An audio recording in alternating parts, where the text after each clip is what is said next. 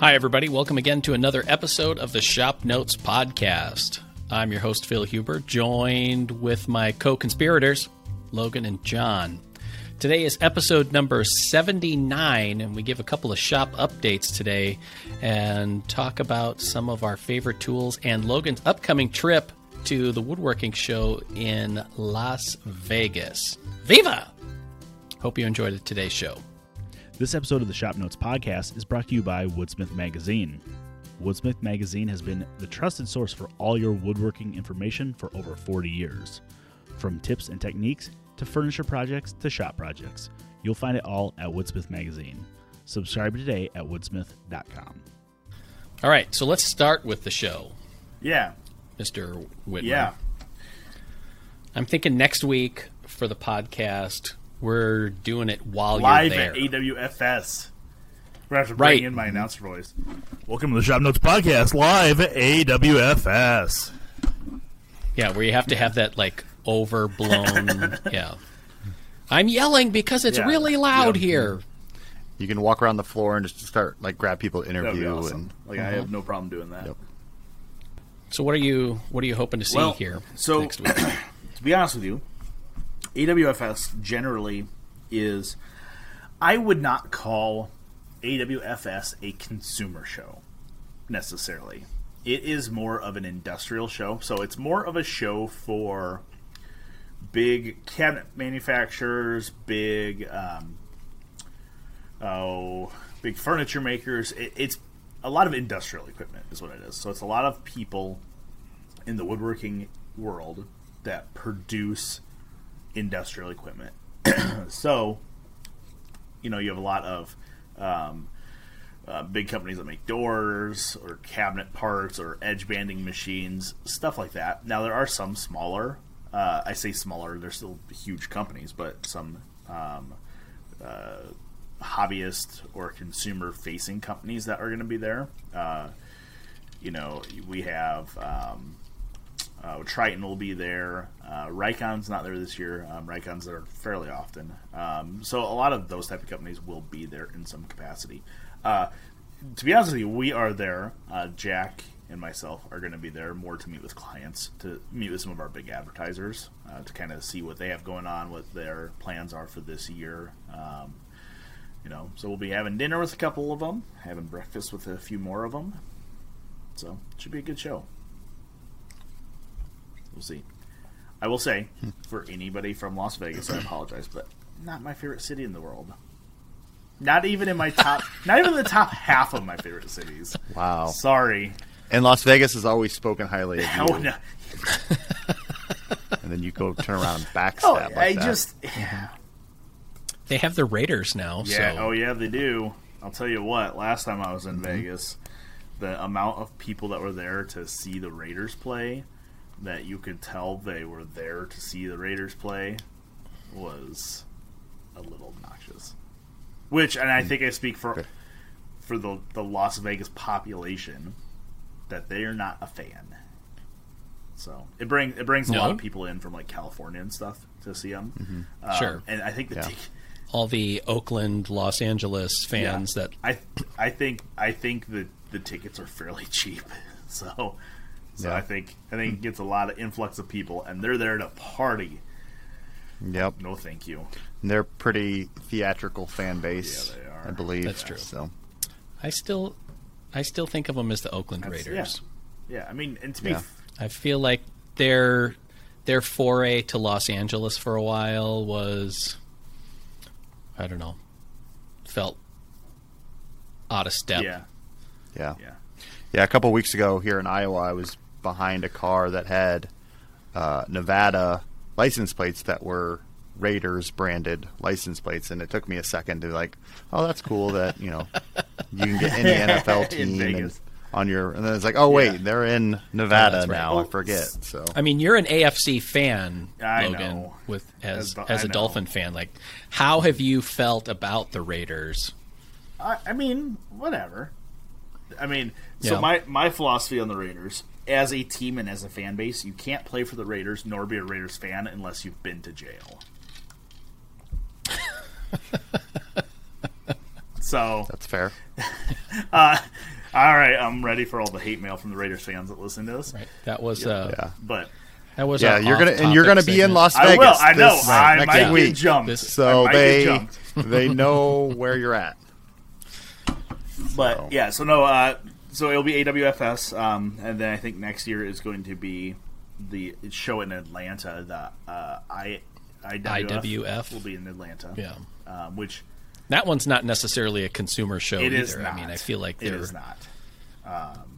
they just kind of alternate It's essentially, I don't know, from the outside, I'm sure that there are insiders that are totally going to correct us here. So bring it. But I feel like it's exactly the same show, just with different names, and they alternate the cities that they're in. Yeah, and I get that, and I see that. There was, when I was in the print industry, there was a couple of print shows that did the same thing. And it was interesting going to all those print shows because you got different companies at each because of where they were located. So it's like, Sure. the IWF will be in Atlanta, I believe.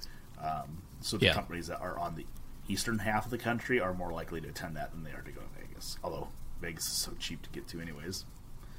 But, so, yeah, I don't know. We'll see. It'll be interesting. To be fair, one of the reasons I decided to take the position at Popular Woodworking was that I do enjoy a lot of client interaction. I've been in sales for a number of years, so being able to meet with our advertisers and our partners in the industry and, go hang out with them, see what they have going on, collaborate with them. That was a large portion of what made the decision for me. So I'm looking forward to it, You are our extrovert. Yeah, that's is true. Yep.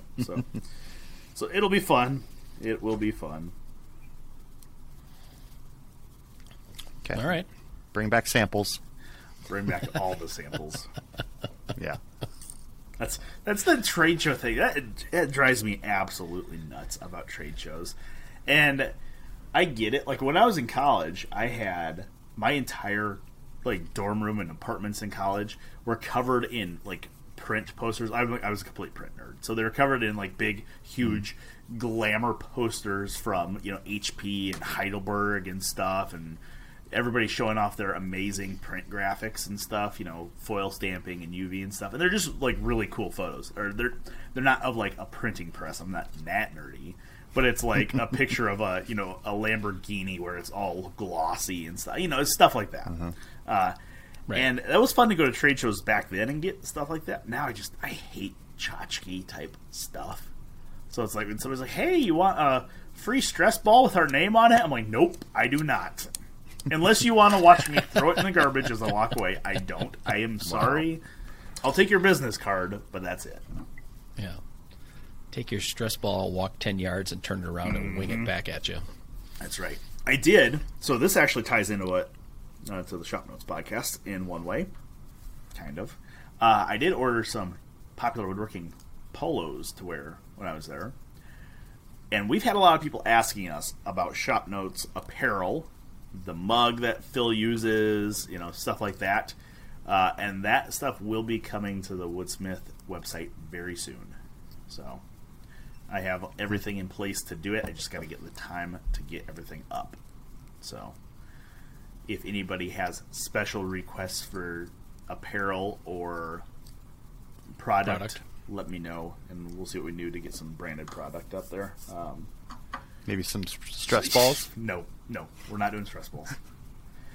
I would love a Shop Notes zip-up That would be cool. That's my request. Got it. I'm long past the point where pullover hoodies make sense for me. Because you throw your back out when you put them on? Practically, yeah. I feel like, trapped. I either need to see a chiropractor just before or just after, especially removing it, and B, it just is... I just always find pain they to- fit me weird, so... Yeah. But the cool thing is about this, about how we are planning on doing this apparel, is that it is all printed on demand, so we don't have to inventory anything. So if somebody's like, "Hey, I really want a Shop Notes baseball jersey," okay, great. I'll put it up there for you. Right. You can order it. You might be the only Sure. one. It's a collector edition. Yeah. It's limited edition. There's only one available. Mm-hmm. But that's Yeah. nice. Get your favorite player's name on the back, and Yeah. Oh, that would be weird. yeah. Stickers? Can we do stickers on there? I think we can. Yeah, I'm sure we could. I thought Printful Yep, had I stickers. think we could. So, Because that'd be fun. I'd do Scratch a and sniff. shop notes sticker, yeah, Woodsmith if we do sticker. scratch and sniff walnut ones, that'd be Right. awesome. Ooh, the Shop Notes podcast as a sticker, the mug logo. Yeah, that'd be cool. You know, All that stuff. is this all cliche because we're a podcast? Sure. Okay. Yeah. Okay. Cool. I think it's fun. Yeah. I just got a sticker in the mail for Wooden Boat magazine. I always thought their What? logo I was didn't get kinda one of cool. those. Did you have to request that? No, because it came. This is going to make it sound way less cool than it is. Okay. As part of a subscription offer for direct mail. Free sticker enclosed. Let's see the sticker. Where is it at? Let me see if I still have it here. Because they do have a very cool logo. It's already on his bumper of his car. Right. Yeah, I'm just going to turn my webcam around and show you my car across the street. Mm-hmm. You got to sign up for their fan club, and then you get stickers. Yeah. I guess. You know, that's something I've been wanting. I think have I talked about wanting to build a boat? Have I talked about that at all? Yeah, Okay. I think you talked about it just last Did week, I? maybe, or the Okay. week before. Oh, The yeah. Cedar Strip There's the canoe. wooden boat one. Yeah. So it's, That's cool. I believe it's inspired by a Viking longboat That's what it looks Mm-hmm. like. viewed front on, but I always thought that they had a cool logo. Yeah. So, yeah, I did talk about the Cedar Strip canoe, about how it'd be nice to have the room to do it. Yeah. Because we have so many different titles, we as Active Interest Media, our parent company, we have a marine group. And the marine group are kind of hoity-toities because they service a clientele that has very, very, very large, very expensive boats, right? Right. But I thought it would be a very cool collaboration to build a 28-foot center console deep sea fishing boat with them. We could do a collaboration between Anglers Journal, the Marine Group, and the Home Group. That would be awesome. Okay. That would be amazing. So Yeah, I volunteer to build it. collaborate with the collaborate with the Downing family that used to work here. They were Right. big boat. They sailed, big though. boat family. That's true. They have I mean, we could put a mast on it. That'd be all right. Yeah, it's hard to fish around a mast. You need the hard top T canopy Not- so you can have not your with that kind of outriggers. Maybe we'll just build two. The problem is, and I have bought. So there's a gentleman by the name of Jeff Spira, Spira, and Jeff has been designing boats for 35, 40 years, and he sells his boat plans. And I bought one of his boat plans for a center console fishing boat. Because at some point during my life, I will build one. That is my life goal. Like Frodo had his ring, I have a boat that I need to build. Okay, and Frodo's ring was kind of the end of him. well, and you know that, yes, right? I know. There's an interesting parallelism here because my wife may end me if I do this, but I have all the entire material list in an Excel spreadsheet, and the cost for it was not too bad until lumber prices went through the frickin' roof, and then all of a sudden. What would be a $6,000 boat to build all of a sudden became a $25,000 boat to build, and it's been thinking I got a lot of ash logs at my house. How well would ash do as a boat would? The boat would get extremely heavy, I think. Yeah, but I would think you would be able to use it for, the larger framing Yeah, and that's members, and, timbers, or yeah, whatever and they call it. Most of Jeff Spira's boat designs are very, very similar. Well, not really. Kind of similar to how we built the one for the Woodsmith that we did last year. Oh, okay. But he uses dimensional lumber, so 2x4, 2x6, stringers underneath the floor and up the sides. Oh, really? Yeah, so instead of using dimensional lumber, I was I could use ash, I think. The boat just gets heavy. Not that big a deal. And to be honest with you, a heavier boat sometimes is better because the momentum helps you break through waves and stuff. Now, Yeah. I say this that I'm like I want to build like a blue water fishing boat to take out like in the Gulf Stream off the East Coast. I'm in the middle of Iowa. I'd have to pull it 26 hours to get over to the Gulf or get Right. over to the coast. But come on, that would be cool. Well, I mean, you got to sell it right, though, because what I'm thinking is that you build it, and then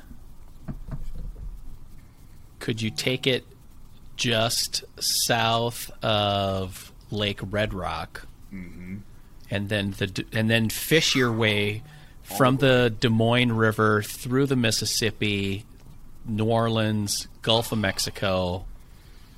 This is turning into an epic journey. As soon as you said Frodo, I'm like, Yep. super long, arduous journey. If we could get the Marine Group and Anglers Journal to go in on this with me, absolutely. I am down. I will be freaking Huckleberry Finn, and we'll just be going down the Mississippi. Although there is a different route, right? You couldn't go like north through the Great Lakes? Yeah, you could. Yeah, because So- you could. Once you get to the from the Des Moines River and you hit the Mississippi, if you hang a left instead of a right, Okay. then you get the Illinois River Yep. to just south of Chicago. Into Lake Michigan. Yeah, because there is a lock there that will Yep. get you into the. Is it the Chicago River Yeah. that will get you into Lake Michigan, and then you could go, See, I'm liking this. Now, the problem is, or you have to do the circle. yes. Oh, that would be so awesome. Like, I'm thinking we can, yeah, this is going to Scoop be a the loop. great YouTube series. There's a name for it too. Like It is. I've seen in the Yeah, it's like the Great Circle Tour or Yeah, something like that. yep. Or so. We could call it Logan's Run. That's my really namesake. original. You guys knew that, right? That was what I was Yeah. named after. Was that movie? And All right. my brother was named Spencer for Hire. So so Yeah. your parents watched a lot of TV, is what you're I telling think my me. dad did. I don't think my mom was. I don't think she was as enthused, but so Yeah. So what I'm hearing now is we're going to start a GoFundMe so we can make this happen. Right. Yes. Offset the cost. So Yeah. all right, so enough about my boat journey that I want to take. I mean, a canoe would be fun. I would love to make a canoe. Yeah. I'm more of a small rivers and lakes kind of Yep. person than I am, and I don't really fish. Yeah. Well, and I mean, I'll blow an afternoon with anybody who wants to fish just to chat and Yeah. hang out on the water, but yeah, I mean it's I just didn't grow up with it. So well, and to be honest with you, not fishing takes a whole lot of. It's weird because fishing's supposed to be relaxing, but it takes a whole lot of stress off of it. You know, it's like, hey, just grab a cooler and some sandwiches and your boat, and you're just floating. You're floating and looking. You know, it's yeah, awesome. Like, and yeah, yeah. but had a lot of people on the last episode. I think it was last episode or 2 episodes ago, commenting about how people have also wanted to build canoes. Yeah. Yeah, I think it's a common project that people, dream. It's a dream project. Yeah. So But like an approachable dream project. I mean, Oh, completely.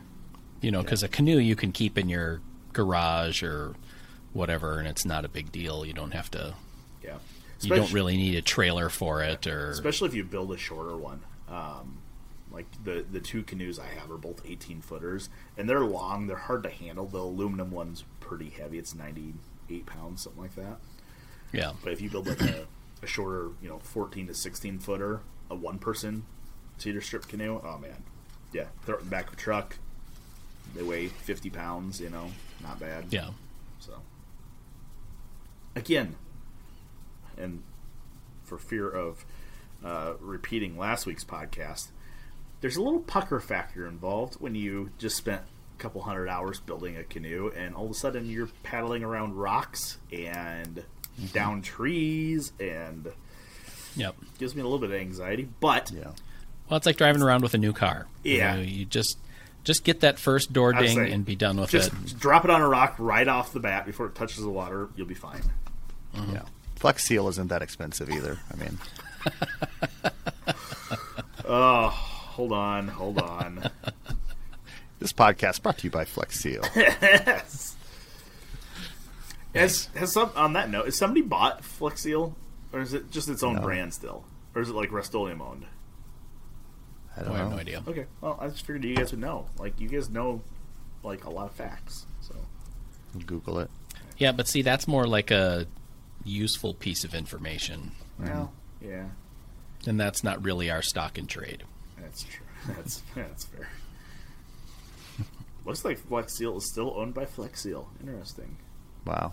Yeah, It's cool to see, like, mom and pop business making it. rich mom and pop business. Mm. Huh.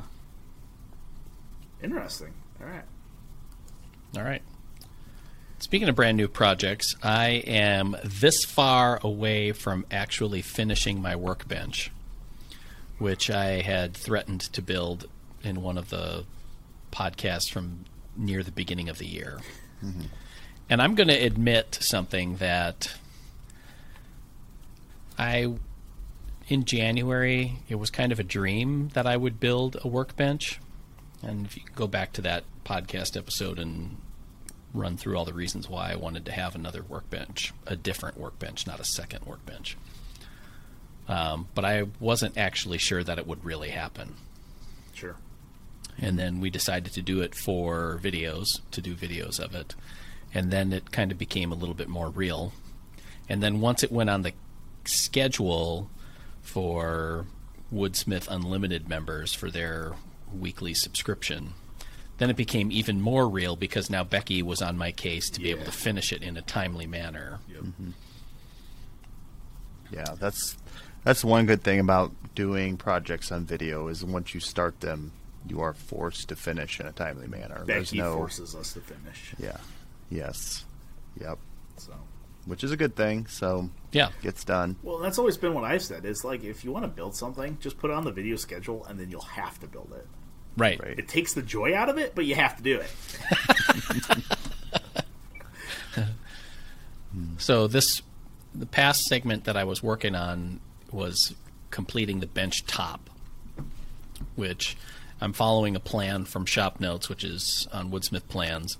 And I made a couple of modifications to it in terms of size and whatever. But now that I have it done, the top done, and as I cleaned it up, it was like, this is super cool. I'm really pleased with how it turned out.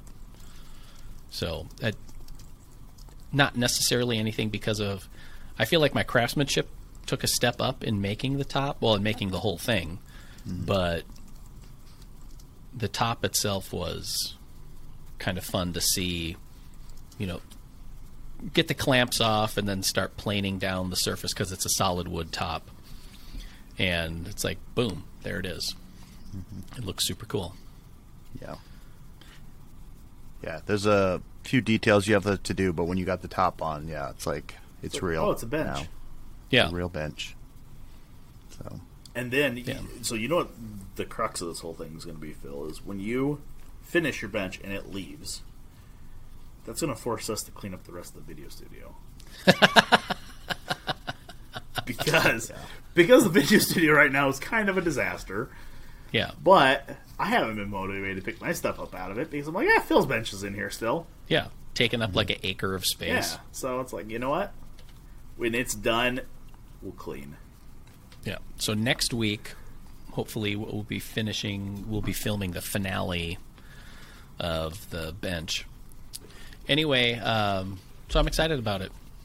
It's pretty cool.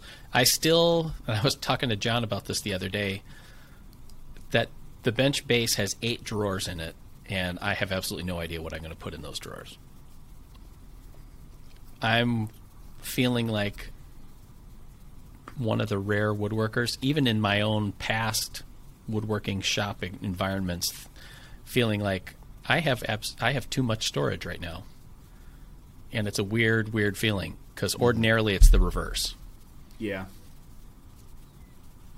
I know they're going to get filled, Yeah. and I will be disappointed at that because it'll be like, I think I have too many possessions.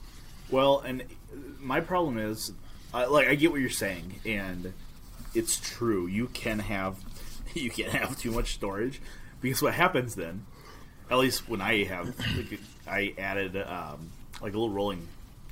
It's like a little rolling tool chest cabinet thing under my sharpening station, and all of a sudden I had like 6 new drawers. So I started breaking stuff out of other drawers, put them in those drawers, and then all of a sudden I'm like, where did I put? It's like, where did I put something? And then it's like, oh, it's in the Forstner bit drawer.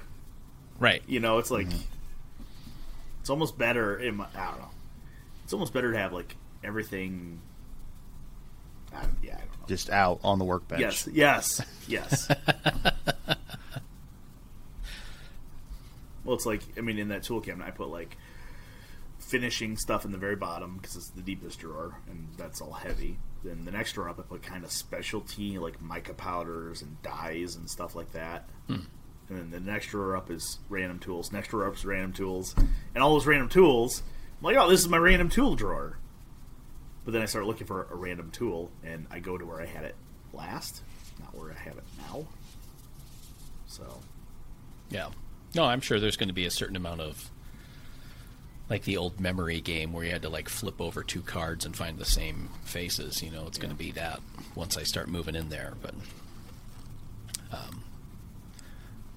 But one of the things that I found was interesting is the middle part of the bench top has a big glued up panel that's like 1.25 inches thick and about just shy of 6 feet long. And we have a really cool jointer in the shop, and I thought, I'm just going to use that because it's a carbide spiral cutter head on it, and I'll joint the 2 edges and get a sweet glue joint. Except when I ran both boards across, went to glue it up, or, you know, fit the boards together, and I had an ultra mega spring joint in there. Oh, it's called a leaf spring joint. Yeah, at the center of it, I had probably almost 1/4 inch gap, which takes a solid amount of clamping pressure to squeeze out. And I felt like that was probably non-standard. So I ended up having to do something that in my head I wanted to do all along, was use my jointer plane and joint the edges that way. Which on 6-foot boards is doable, but challenging for the simple fact that you end up having to like switch boards in the vise often, you know, and moving them around, and then test fitting is not as easy as if you just have, you know, like 2-3-foot boards or something. So, but anyway, I feel like I was able to, one of those skills that I improved on was my hand edge jointing abilities. Sure. So, yeah. No, I think that is one of the biggest issues, I think, in like trying to work in the photo studio or video studio, like we do a lot, is tools get moved around and stuff gets knocked. Like I have recalibrated that, like that joiner when it's calibrated is phenomenal. yeah. But it gets moved around so much and shifted and, you know, not gently moved either. I mean, it's more move it so we can get cameras and it gets knocked. So I've had that same issue, and it doesn't have the longest jointer beds in the world either. No, it's not. But You know, I felt like it was still long enough that a 6-foot been. board should have been okay. Yep. So And I surfaced the bench top by hand, which I was a little worried about in terms of tear out or whatever, because I had just different grain structures or whatever. Yep. But again, I got it smooth but flat as well. So that was kind of fun to realize that I had that in me to be able to do. Sure. John, what do you got going on? Well, I finished my grill cart that we, talked about, and it's not a cart for a grill. It is a grill that was converted into a cart, shop cart. If you weren't listening, I think last week we were talking about it. So it's a pretty fun little project because it was easy. Just tear all the grill stuff off and put new shelves in and kind of customize some stuff and turn it into a little sharpening station. So, for as rinky or janky, racking that grill was, I think it's actually really solid. Yeah. Like, Yeah. I'm Turned out really actually cool. impressed by that. Mm-hmm. Yeah, because I was ready to do that as a tip, but I wasn't sure how well it would turn out. Right. Yeah. And actually, is that like a lot of tips? It's like, oh, we'll build this and go straight to the dumpster as soon as we photograph it. And this one's like, oh, I might find a little home in the shop here. Carts are always, come in handy. So Yeah. I might stick around for a while. And it's pretty lightweight, too. I was kind of surprised. Yeah. Like, I mean, not flimsy, but Yeah. Yeah, because what it was. in the one side of it has like the bigger, like 6-inch wheels on it, so it's not those little tiny casters that you would see on most grills. So it can be wheeled around pretty easily. So I like Yeah. that. So that was a pretty easy project to get done and off the books. yeah. So on to the next thing. Any Playhouse updates? Oh, the kids keep bugging me to paint it, but I think it rains just often enough where I can avoid it for now. But it's one of those things that it's there, it's usable. Right. Or it's Looks too nice. hot to paint. Yeah, It's like I could brush it on, but each brush stroke is going to dry as I put it on. right. Would you, if you painted it, John, would you brush it? Would you roll it? Would you spray it? I'd probably just brush it. I don't know. It's got like that kind of rough, like what is it, like T1 siding or whatever. Oh, so yeah. 11, yeah.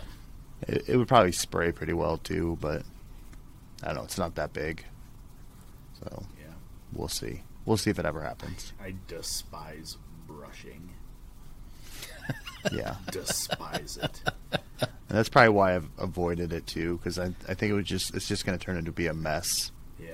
of dripping everywhere. Well, and, see, I get impatient when I'm brushing paint, and I'm like, this brush does, and maybe it's because I buy cheap brushes, but it's like this paint doesn't hold, or this brush doesn't hold paint, so you end up like scooping it like an ice cream scoop, and then slapping it on so the paint Yeah. stays on there, and then you have more paint you can spread around. Like, I hate it. yeah, especially with that rough exterior siding, Oh. it seems like just to soak up all the paint in the nooks and crannies. So you're just like, You what can't you said, roll it just out kind of or brush scooping it it out. on Yeah. there and Yep. just like spreading it around. I feel like I do the same thing with an anchor seal when I'm sealing logs, and that's if you're supposed to put on thick. But I end up like scooping it with the paintbrush. Like I get those free, Menards does the free paintbrush after rebate things. So I buy a bunch of them and they go in my anchor seal bin, and I just scoop and slap.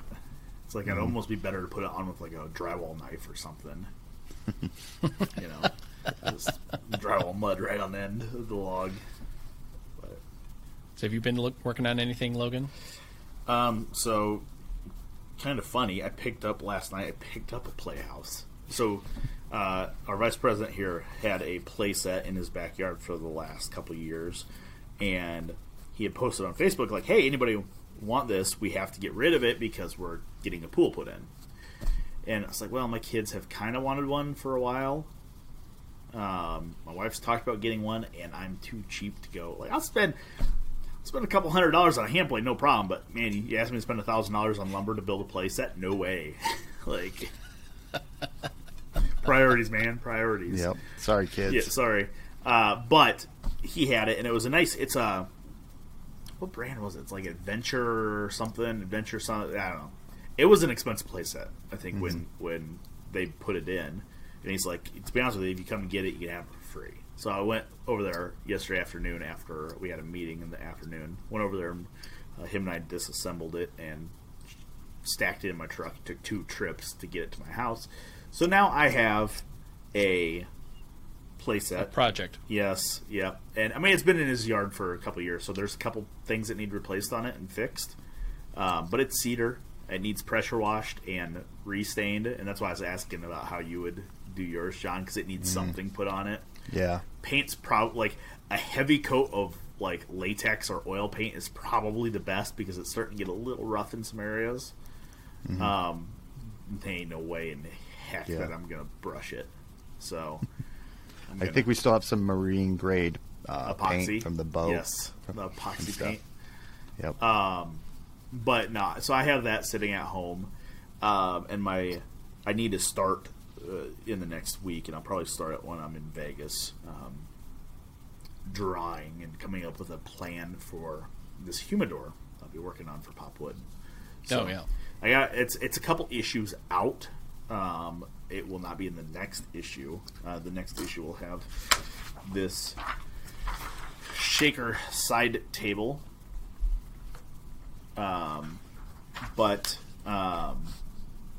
Yeah, I need to come up with some decent drawings for it, so I kind of have a plan in my head. So then I actually think before the humidor, I also am going to be working on I'll be building the humidor first, because we double dip on our photo, so we have one photographer and jump back and forth between me and Dylan as we're doing the projects. The next one will be actually the next project that will appear, that will be mine, I don't think will be the humidor. I think it will be a grill cart, like an actual grill cart for your grill, not what John not some was doing. janky curbside free grill cart. Yeah. So what you're going to do is go pick up a grill from the side of the road and then redo it, but this time instead of a grill, it's going to hold a grill. That's right. Mm-hmm.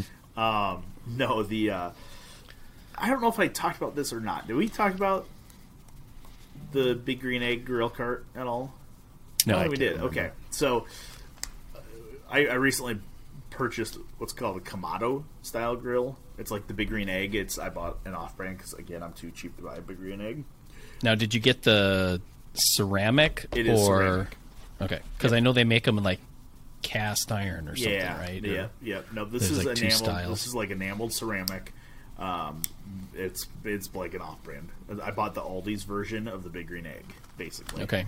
But one of our issues for Popwood that is going to be in the spring, we are going to kind of do like a spring issue. So it will have like outdoor games, some grilling utensils, grill cart, stuff like that. So I thought I would. I've seen in the Big Green Egg and Kamado's communities, these carts are really popular. So it's like, I mean, the egg or the grill comes with a stand, but a lot of guys will put them inside of a cart, so you have some work surface. You can store your charcoal and your lighters and all that stuff. So I think we're going to do one of those, and I think I'm going to do it out of that Iroko that I just did for the top of the picnic table we did. But this begs an interesting question, and I want your guys' opinion on because most of the time, these grill carts like this are designed, and if you buy a commercial one or if you build one, a lot of times people say this is not for pizza oven temperatures, because you can get those up to 800 degrees. And I've seen a few of them that have the carts have lit on fire or got scorched because the grill is so hot. Now, in normal grilling temperatures, the outside gets hot, but it's hot enough that you could touch it. And you're not going to get burned, but you're going to know, okay, that's hot. I don't want to touch it. When does the liability come off of somebody designing and showing a project and go more towards the user? Now, I'm talking about the grill cart here, but something like, I mean, anything like our boat that we built for Woodsmith, for example.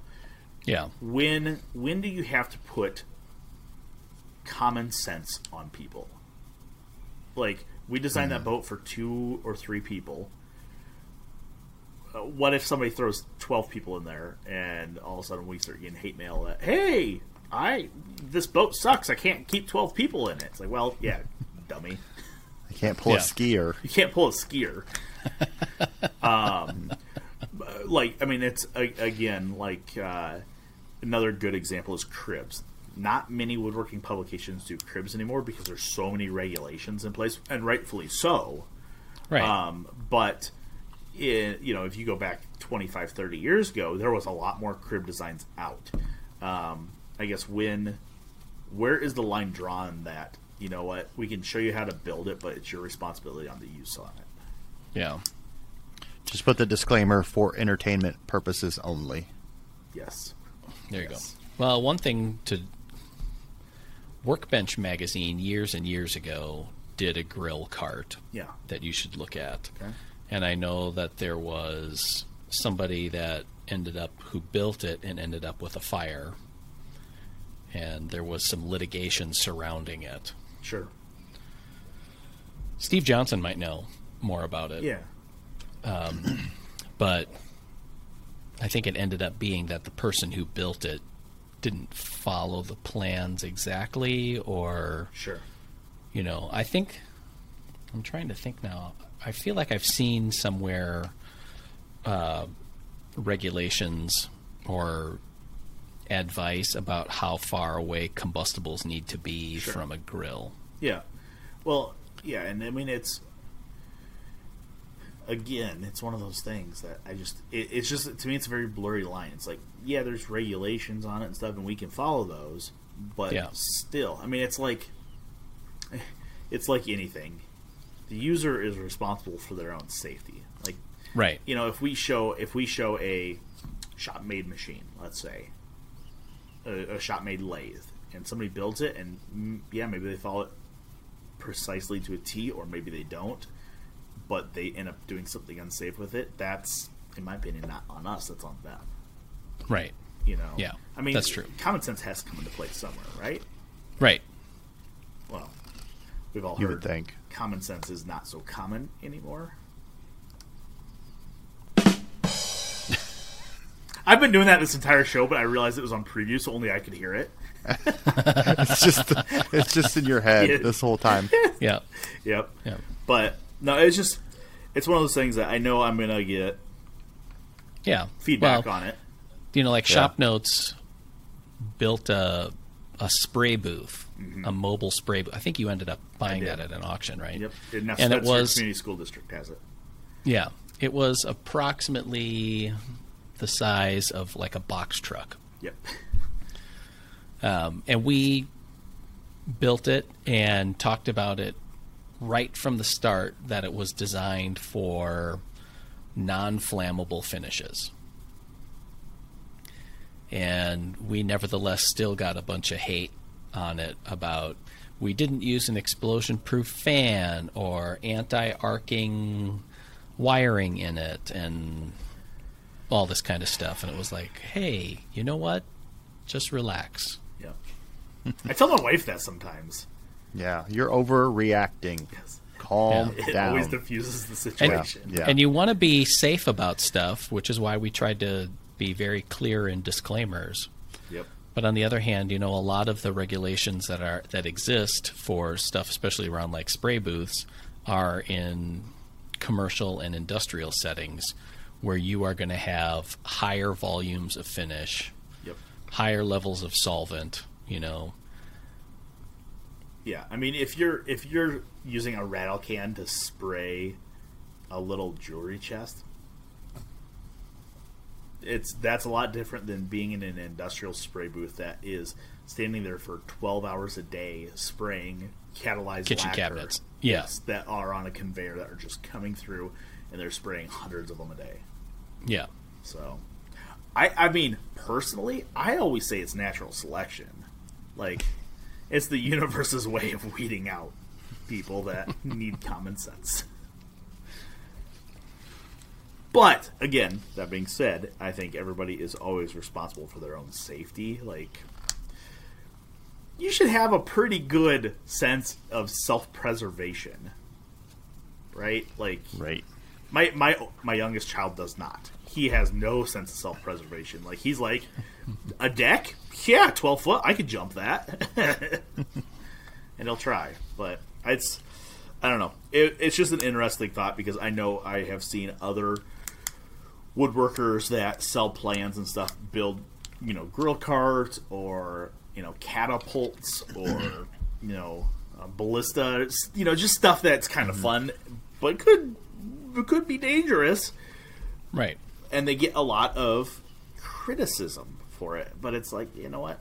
Guys, settle down. Use your brain. You got a brain for a reason. Use it. Be safe. We're not here to hold anybody's hand most of the time. How do you think of that, John? Because I know as a designer, we'll get asked, like, what's the weight capacity of this bookshelf? Or, right. I how made much, this chair. How much weight can that bed hold? And it's like, well, really the only way to find out is load it to capacity and then back it up, break it. Yeah. And then, it could still be different for the way you built it or the wood you used or the grain that you picked, or so it's kind of hard, like on one-off stuff like the projects we do, and we're not in an industrial setting, and so I'm not a litigation lawyer, so I couldn't tell you who is liable, but yes, there's a lot of gray area and all of that. So I would think that a lot of it would fall on the end user. I mean, we try to show as safe as possible and follow a lot of the regulations. Like I know Dylan is doing a flammables case, and he went through a lot of the regulations on that stuff, and follow them as good as you can. And yeah, that's an interesting. I completely forgot that project hasn't even been photographed yet. It's just a wall hanging flammables cabinet to contain flammable finishes and solvents and stuff. That's another instance of don't store dynamite in it. Right. Yeah, but it's also one of those things where there are guidelines. Yeah, right. And you might not think of it that you can make a cabinet to store finishing supplies out of wood-based materials and be okay, but there are guidelines in terms of construction, because the idea behind it is to keep fire out of it for as long as possible. It's not built to contain fire, but to keep the finishes protected in there so that they don't contribute to a fire for as long as you can. So, interesting concept. I didn't know you could order 1-inch thick MDF. Oh, yeah. That stuff was nasty. Yeah, it was like exterior grade, too, I think. Yeah, it was like 120 pounds for that sheet or something. It was ridiculously heavy. And Dylan got it onto the table himself. I don't know how he did that. It's very wiry. Yeah. Yep. I think the best part was he had the case all glued up, and some of the joints were a little not misaligned, but just had some, because there's rabbet joints and whatnot in there, and it had some overhanging material. And he just grabs one of our Veritas number 4 planes and just goes at it, and he basically surfaced the whole thing. It's like, raise your hand if you've planed MDF. You can send your hate mail to dbaker@amedia.com and John Doyle and Phil Huber. I plane MDF and plywood routinely, and I find that it works outstanding. I have no problem taking my block plane to it, but not my smoother or my joiner. Right. I mean, I think we've talked about this before. I have a plane where I kind of have it dedicated as a plywood plane or whatever, but it works really well. Does a great job.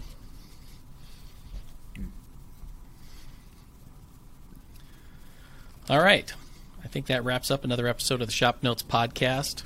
If you have any questions, comments, or smart remarks about what you've heard in today's episode, we've got a lot to inspire your commentary on today. Please leave it in the comments below if you're watching on YouTube, or you can send it to us, woodsmith@woodsmith.com.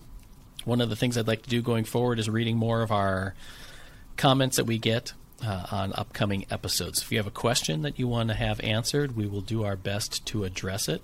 If you have something you want Logan to see while he's at AWFS next week in Las Vegas, send it our way.